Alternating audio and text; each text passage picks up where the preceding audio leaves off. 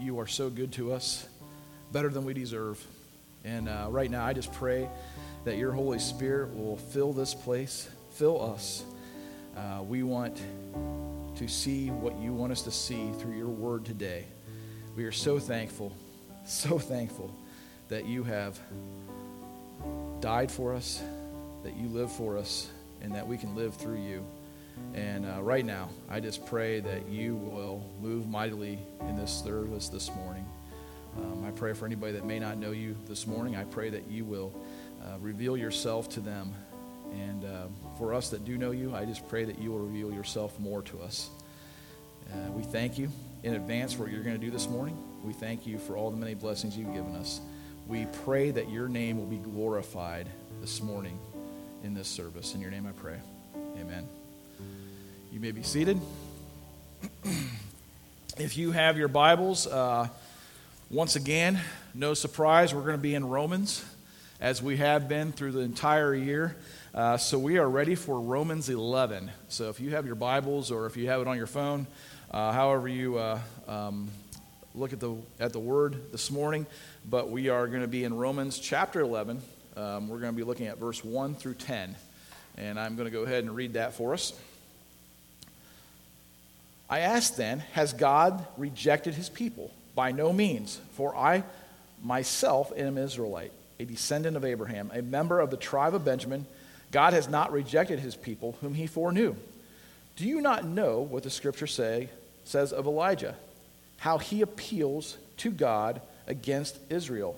Lord, they have killed your prophets, they have demolished your altars, and I alone am left, and they seek my life. But what is God's reply to him? I have kept for myself 7,000 men whom have not bowed a knee to Baal. So too at this present time there's a remnant, chosen by grace. But if it is by grace, it is no longer on the basis of works. Otherwise, grace would no longer be grace. What then? Israel failed to obtain what it was seeking.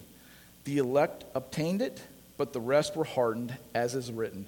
God gave them a spirit of stupor, eyes that would not see, and ears that would not hear, down to this very day. And David says, let their table become a snare and a trap, a stumbling block, and a retribution for them. Let their eyes be darkened so that they cannot see, and bend their backs forever. Let's pray one more time. Father God, we thank you for your word. We thank you that you have given it to us as a gift from you, that you actually share yourself, a part of you, to us through your word, and it is precious. And once again, we thank you so much for it. Right now, we pray that your Holy Spirit will reveal what you want us to see in your word this morning.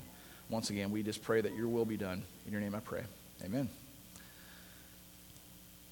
So, once again, Paul raises another question. And we see this through Romans continually, right? If you've been following along in Romans. And this question, has God rejected his people? Has God rejected ethnic Israel? Why this question? You know, he's raised other questions, and they've been very logical through this. And he kind of gets, as a master teacher, he seems to ask the questions that a lot of times would logically be the next step along the way. And you could actually make the case that his people, God's people, his chosen people, ethnic Israel, has actually turned their backs on God. Why would I say that? Well, it seems throughout the whole of the Bible, after they were chosen, if you will, God would bring prophets, and they would kill the prophets. They would be against the prophets. They disobeyed, and for a while they would be in God's will, if you will. They would be following what he would want them to do, and then all of a sudden they would disobey him and go into disobedience, and then they would just go into this pattern. We see John the Baptist coming on the scene, and what happens to John the Baptist? He gets turned over and killed, and then ultimately Jesus, the Messiah, the promised one that they've been looking for all these years, what happens? they turn him over to be killed and kill him. And so I believe it's a legit question, just as these previous questions. And what's Paul's response to all of this? Has God rejected his people? By no means. And once again, we've seen this answer to a lot of these questions that he raises in Romans. And it is the strongest no that you can give in the Greek, in the original Greek. And this is the 9th time that we see him saying, by no means.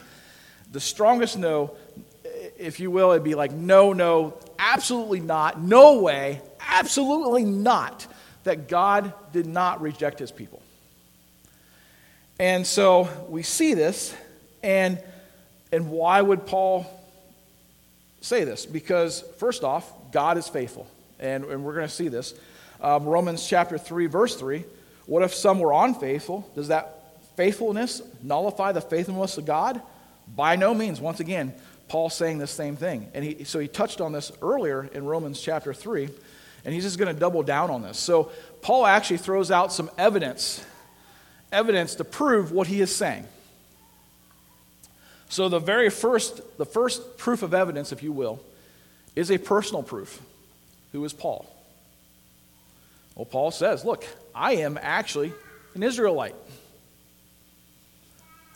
a descendant of Abraham, a member of the tribe of Benjamin. He starts just throwing out his credentials. In fact, in Philippians chapter 3, verse 4 through 5, he says he was actually a Pharisee, which is actually even set more apart from all of Israel. Pharisee actually means set apart. He was a teacher of the law. He was all these things. He touts that he's a Hebrew of Hebrews. And so Paul says, look, I'm an Israelite. I'm a descendant of Abraham. I can trace my lineage back to Abraham himself. I'm actually a Pharisee from Philippians. I'm from the tribe of Benjamin, which honestly was probably one of the, if you're going to look at the status quo of all the tribes, it's probably one of the better tribes to be in. It remained loyal the longest to God. It was the first king of Israel was out of Benjamin, Saul, who actually the Apostle Paul was named after. And in the tribe itself, the city of Jerusalem comes out of that. And so Paul is touting these credentials and saying, look, God has not failed his people because he hasn't failed me. He actually saves me. So the very first proof that he shows is it's a personal proof that he is actually part of Israel and God saved him. The second proof that God pulls out, or that Paul pulls out, is in verse 2.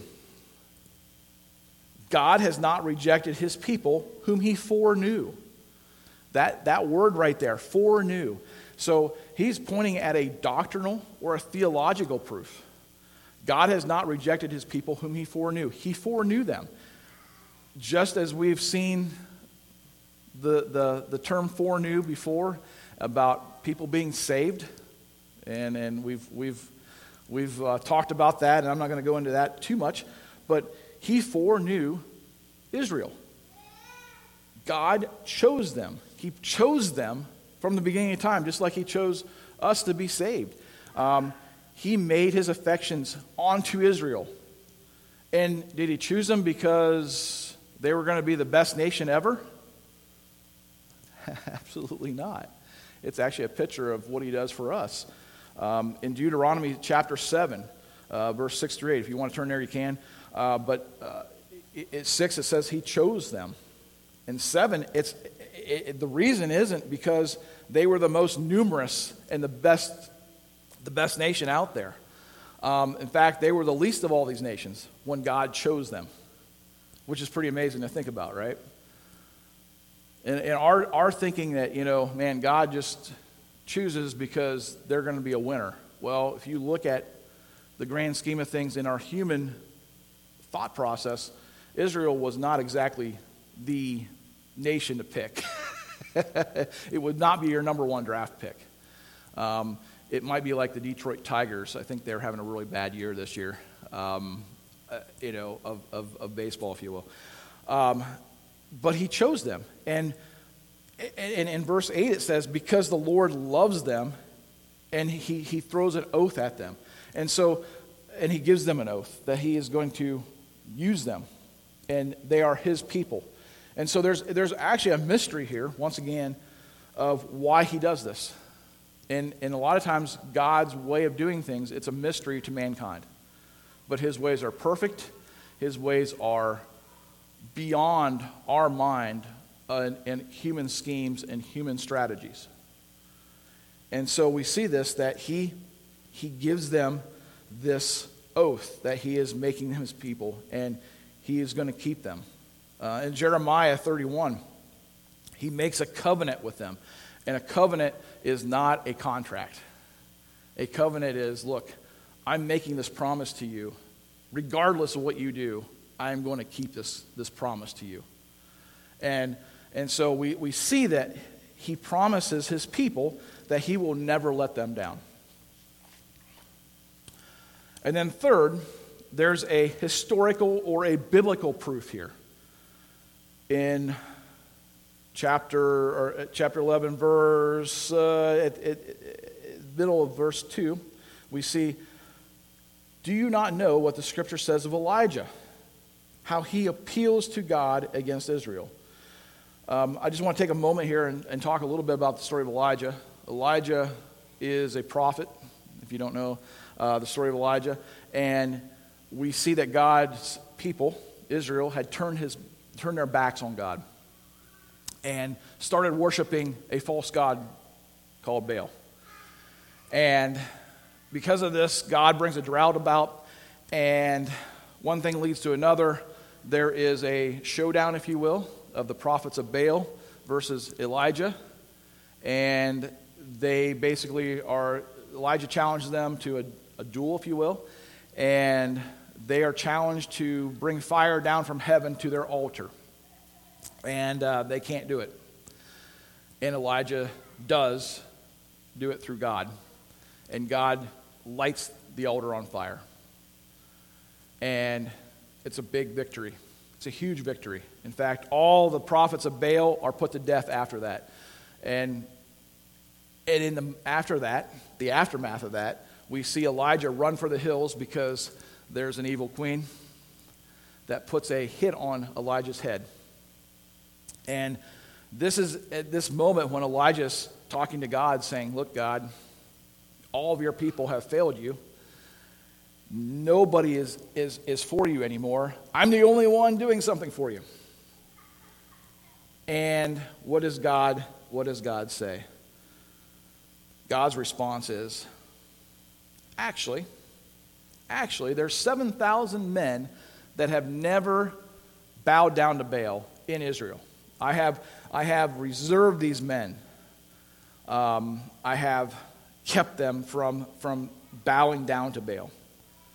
And obviously this is a surprise to Elijah because he thought he was the only one. He thought he was the only one that did not bow down. And a lot of times we think we see the whole picture, but God knows more about it than we ever will. And so we see here that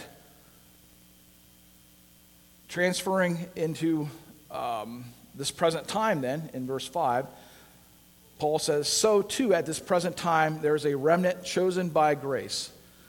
So we see that these three examples, if you will, these three proofs are all actually done by grace. And what do I mean by that? Well, first off, who was Paul besides being an Israelite? Was he a good person? Well, he was actually on his way to go kill people and to round up the church and persecute them before his conversion, before Jesus got a hold of him and, I like to say, zapped him on the road to Damascus and got his attention. The nation of Israel, do they actually deserve the Israelites? Did they deserve God as they were being disobedient over and over and over again as they killed God's prophets, as they did these things. Do they actually deserve God? I would say probably not. And yet God keeps them by grace. And the pure fact that this remnant, this 7,000 that did not bow down to Baal. A lot of times we would think that, well, wow, good job, guys. You did this. And no, I think you can make a case. I have kept for myself 7,000 men who have not bowed a knee to Baal. So too, at this present time, there's a remnant chosen by grace. I think you can connect that and say, why didn't these men bow down to Baal? It's purely God's grace in their lives, not allowing them to give in to the popular culture at the time to bow down to a false god. And so all three of these are truly examples of God's grace historically to Israel. And as we see, Paul is making this case that everything done for Israel has been purely by grace, just as we, believers in Jesus, have been given grace. And so then he goes into this present reality, if you will. Verse 5. So too, at this present time, there is a remnant chosen by grace. What does this mean? So it's present time that Paul was talking. I believe it's a present time from when Paul wrote this all the way to now, that it's still going on. And so who is this remnant that we're talking about? Well, I believe that it is a remnant of Israelites, if you will, of ethnic Jews, being saved, putting their trust in the Messiah, in Jesus Christ. And so, too, you see that God is working even within the ethnic Israel to this day. So there is a remnant. What is a remnant? A lot of times, has anybody ever gone to the carpet store or bought a piece of carpet for something just really small, or maybe linoleum, right? And you just need a little piece there, and there's a remnant, right? A lot of times that's what we use it in today's terms. It's a little piece of something. And we see that this is basically what he's talking here. There is a little piece of ethnic Israel, of Jews, being saved by grace to this day. It's a small piece, but yet it is God is still being faithful to his people. And he is saving people even today in ethnic Israel.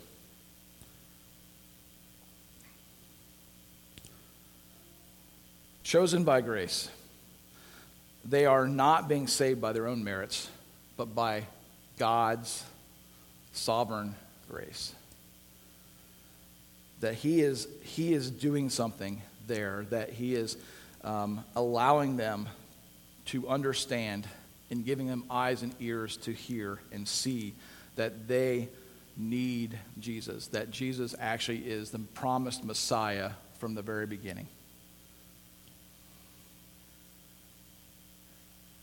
And so this remnant, the small leftovers, have been chosen out of God's people, which is pretty amazing.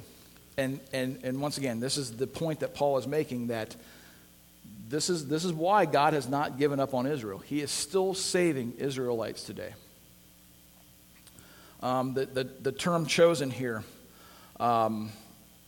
we can it would be the same type of language that when David went and chose 5 different stones out of the creek bed. The same language, choose out of Joshua, choose you this day who you will serve. Same word, to make a choice out of many. And so God is choosing a remnant out of Israel right now. He chooses certain individuals out of that nation, but not all.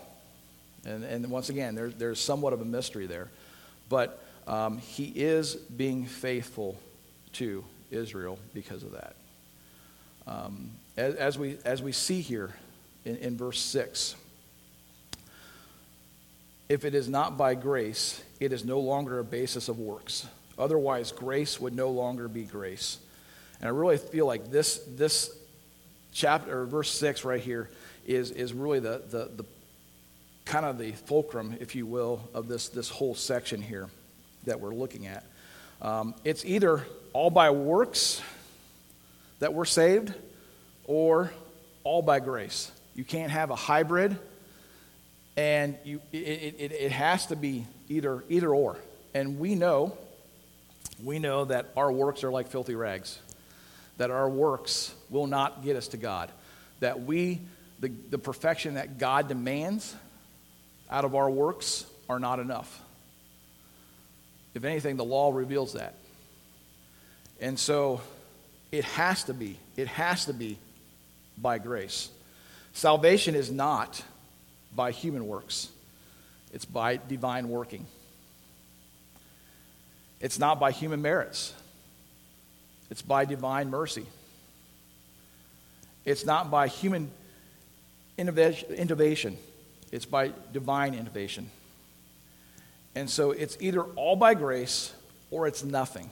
And this really does set it up for the rest of the chapter here as Israel is struggling to get to God. So verse 7, what then? What then? Has Israel failed to obtain what it was seeking? What is Israel seeking? Well, I believe in this context, it is actually seeking right standing with God. They are laboring to try to get to God. They are trying to do it on their own by whatever means that they can try to do. The elect have obtained it, once again by grace, but the rest were hardened. And then it goes on, and it's almost like it's an empty search, if you will, seeking on their own. Romans chapter 9, verse 31, starting in verse 31, it says, "But that Israel who pursued a law that would lead to righteousness did not succeed in reaching the law." Why? Because they did not pursue it by faith, but as if it were based on works. They have stumbled over the stumbling stone. So right there, even in Romans chapter 9, as Paul is talking about Israel's unbelief and the fact that they don't get what God is doing through Jesus, the fact that they are struggling, the fact that they are trying to do this on their own, they are actually searching, they're seeking on their own, they are trying to do this, they're striving on this all on their own. And ultimately, that leads to failure. They actually turn their backs on grace. Chapter 10, starting in verse 2. "For I bear them witness that they have zeal for God, but not according to knowledge. For being ignorant of the righteousness of God and seeking to establish their own, they did not submit to God's righteousness. For Christ is the end of the law for righteousness to everyone who believes." And so here we see that they have basically turned their backs on Christ. They have turned their backs on the law, or on Christ, God's righteousness, on His free gift. And with zeal, they seek to establish their own. They don't submit to God's righteousness. They try to submit to their own righteousness, which will get us in trouble every single time when we are trying to do it on our own, when we are trying to strive to get to God.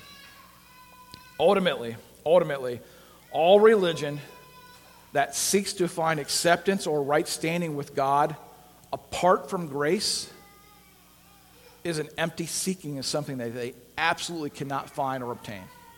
Let me say that one more time. It's kind of a mouthful. All religion that seeks to find acceptance or right standing with God apart from grace is an empty seeking of something that they cannot find or obtain. And I will say this. I would say every religion in the world is that way. outside of Christianity.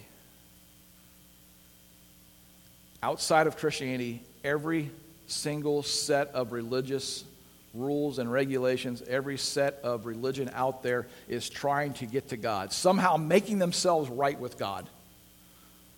Even a secular religion. What do I mean by that? Humanism? Even some of today's popular wokeism. There is always a striving to be a better person in that. And I am trying to make myself better off somehow. There is always some kind of work that I have to do to try to achieve something.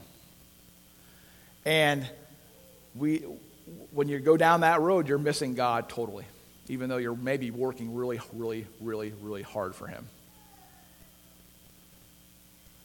Seeking righteousness by your own works is never, ever, ever going to get you to God. In Matthew chapter 5, 48, Jesus says, "You therefore must be perfect as your heavenly Father is perfect." That's the standard to get to God. And our own righteousness, our own works, our own trying to do something to get to God is never going to get us there.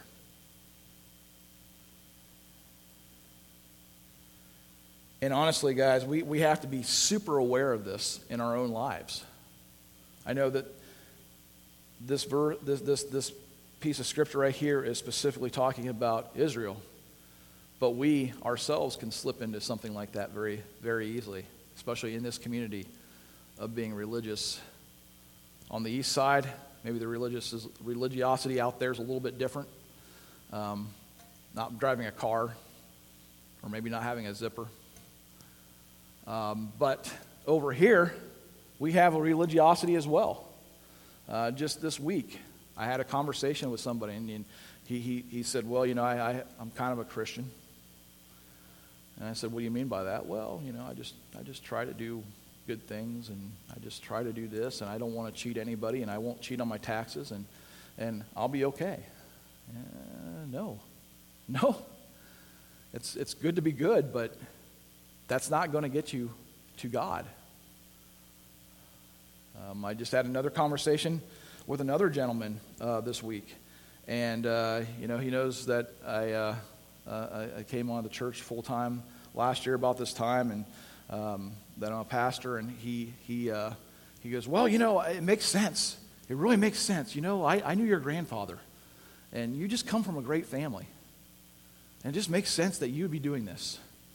And I'm like, No. My heritage has nothing to do with this. It is God that has saved me, and God that is doing this in my life. And it's all purely by grace that I'm where I'm at, that I'm even know that I need Jesus. It's purely by grace. And I was trying to share this, and he just looked dumbfounded at me. He was just like, "What?" And so even in this area over here, on the west, we have a form of religiosity that if we just go to the right church, or if we just have the right family, we're going to be okay. And that is furthest from the truth. The gospel says that we are all fallen and that we all need Jesus. That is the only way that we will ever, ever, ever get to God.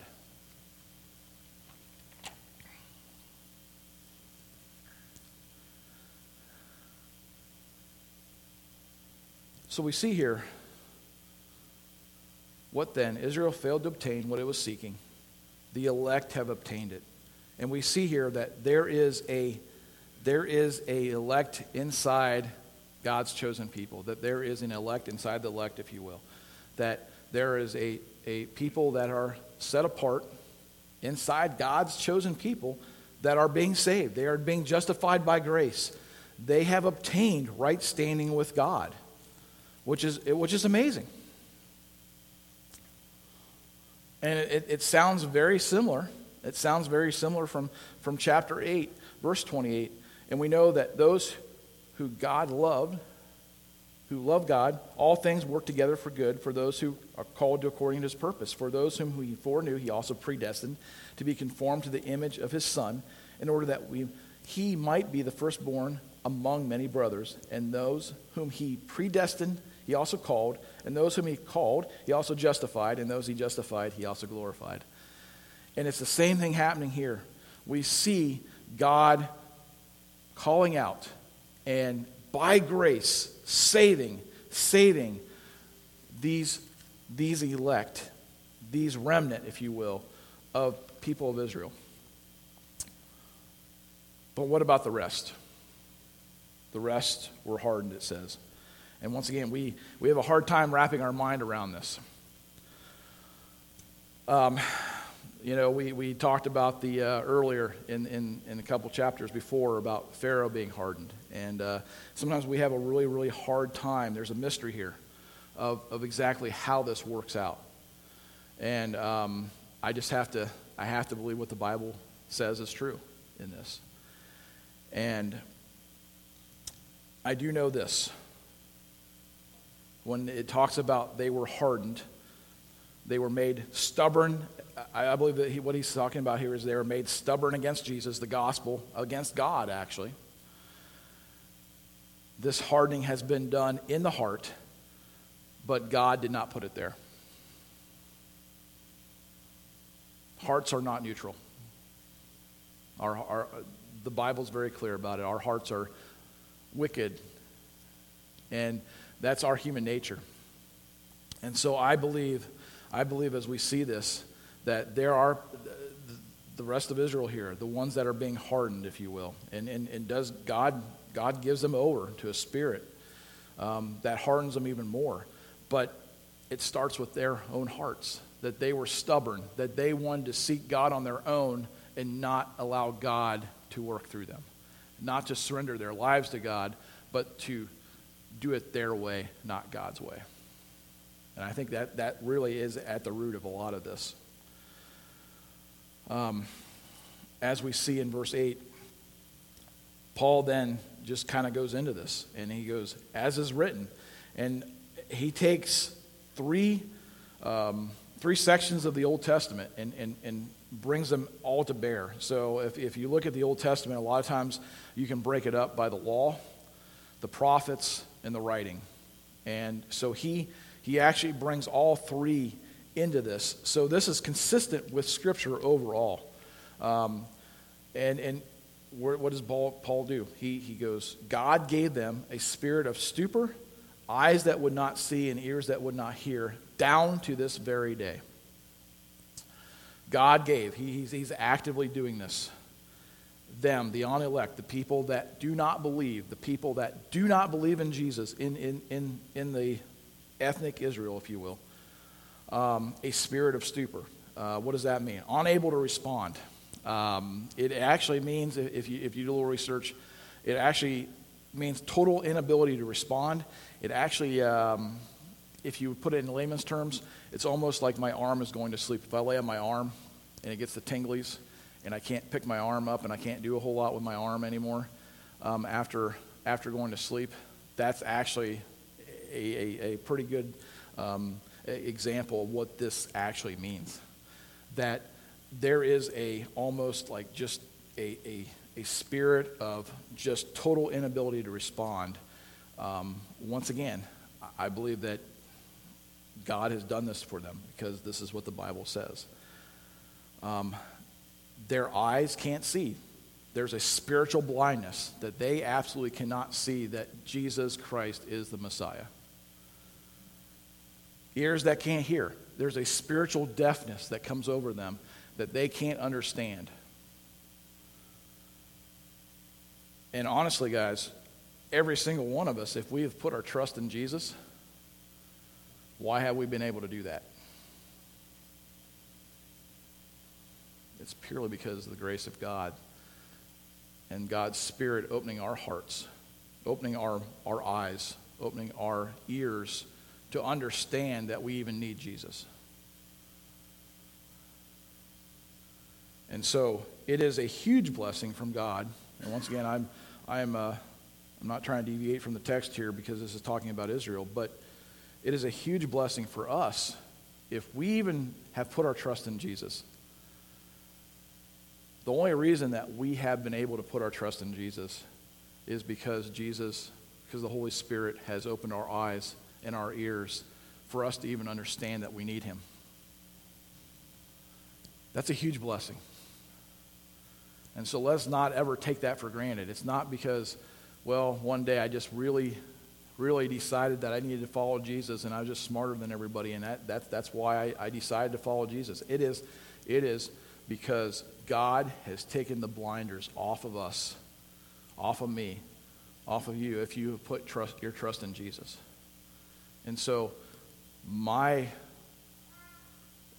faith, everything that God has done for me in salvation belongs to him, and all credit is due to him.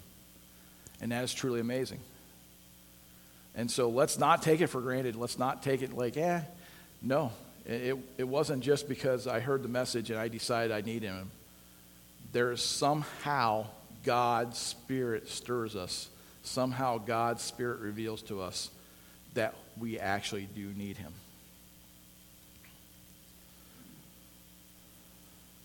When I was back in 95, I had gone on a missions trip, and I was there for about a month and very lonely. And some of you guys know this story, but I was very lonely.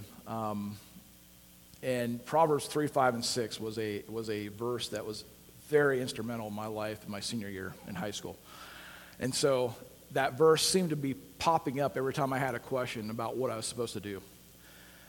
And one night, as I was very lonely in a Romanian household, very homesick, I got up to go to the bathroom down this long hall, dark hall, and just before I turned to go to the bathroom, I saw on the wall, now mind you, I'd been there for about a month, a big plaque that said Proverbs 3, 5, and 6 written out in English there on the wall. And I was praying to God if I was supposed to be there. Not that I could have gone anywhere because I had almost a year there. But a month in, I was praying, God, surely you can't have me here, right? And in that moment of me praying and crying out to God, he reveals to me this sign. So the next morning, and I'm like, okay, God, I'm supposed to be here. The next morning, I go to my Romanian host family at breakfast, and I said, when did you put this sign up? And they said, about 2 years ago. Now, Proverbs 3, 5, and 6 is a very special verse to me till this day, but specifically in that time in my life. I passed that picture frame, and this picture frame was huge. I mean, it might have been about half the size of that TV. So it was huge in English. For about a month, I passed over that picture without seeing it. Why? I believe that God blinded my eyes to it until he wanted me to see it. And so he does with salvation at times. I believe that he takes the blinders off, and I believe that he takes gives us ears to hear when we need to see it and hear it. If he can do that for a plaque, I know he can do that for salvation.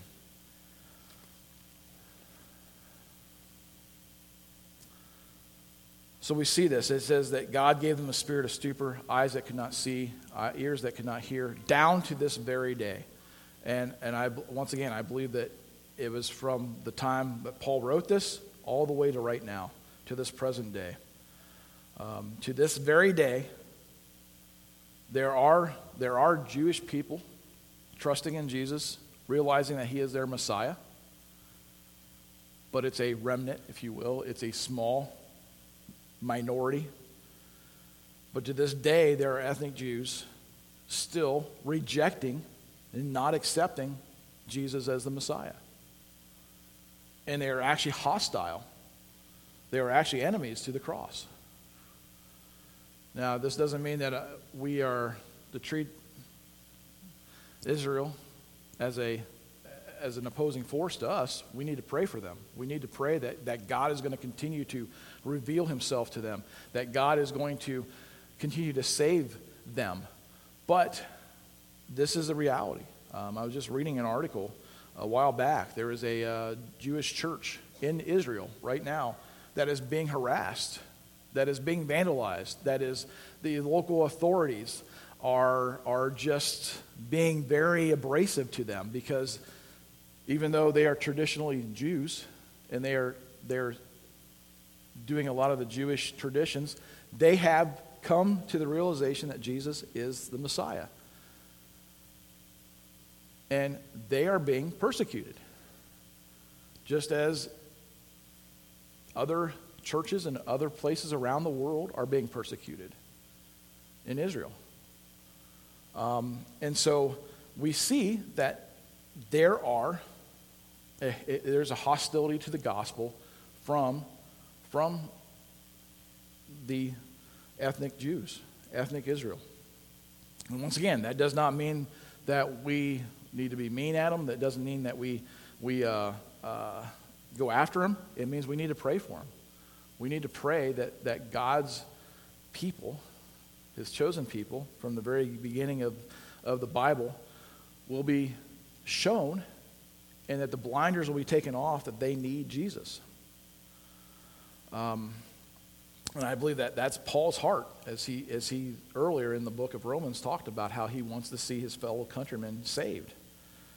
But then he also, in verse 9, it says, and as David says, let their table become a snare and a trap, a stumbling block and a retribution for them. Let their eyes be darkened so that they cannot see, and bend their backs forever. We see that in some ways Paul is saying that they are being trapped by what they believe are their good works, by their own means. And they will continue to be working through and trying to achieve and this burden that they have of them trying to strive to get to God in the very last part of that, and bend their backs forever. I would say that that's just a very laborious intensiveness that they're going to be going through, because they're trying to achieve to get to God and trying to achieve that perfection.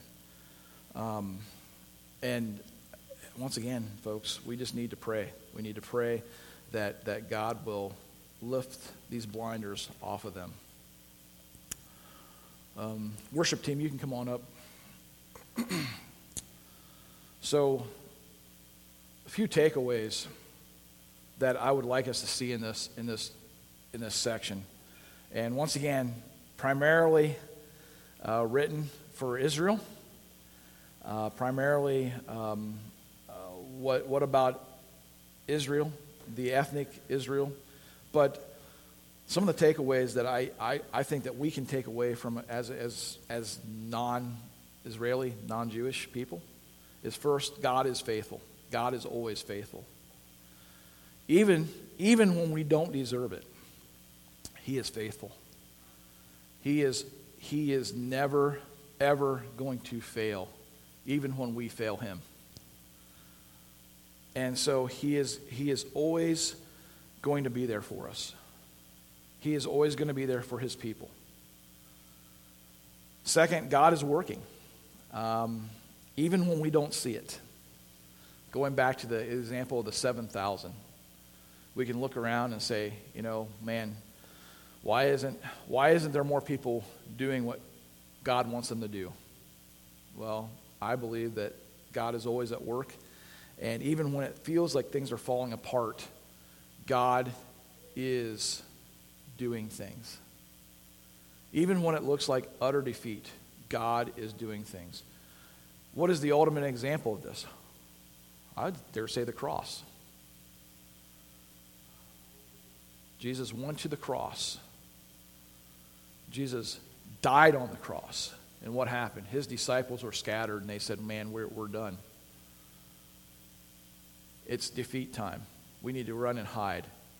And 3 days later, Jesus rises again, and there's victory. And ultimately, even think about this. The Jewish nation put Jesus to death in a kangaroo court in an unfair way, which has led for their salvation. That's kind of wild to think about, isn't it? Talk about a twist plot. God is always working, even when it feels like he is not. And third, how God works. It's all about grace. Something that we, as human beings, have a really hard time wrapping our heads around. It is not dependent on us. It is dependent on God. And we need to be more dependent on God every single day. Even in the midst of what looks like things are going wrong. Even in the midst of maybe sharing the gospel with somebody. And it seems like that person is not receptive. I have to trust that God is working in their lives and giving it to God rather than me trying to take it on. God is good, guys, and God is always doing something. He is always at work, and he works in mysterious ways. With that, let me pray. Father God, we thank you so much for who you are and what you've done for us, and we thank you for your faithfulness. We thank you that it even though we don't deserve it, your faithfulness is always there, and that your faithfulness will never leave us. We thank you that you are a good and gracious God, and that you love us. We do pray for Israel right now, and I just pray that you will continue to add to the remnant, that you will save them and rescue them from their own blindness. Once again, we thank you and we praise you for all your many blessings. In your name I pray. Amen.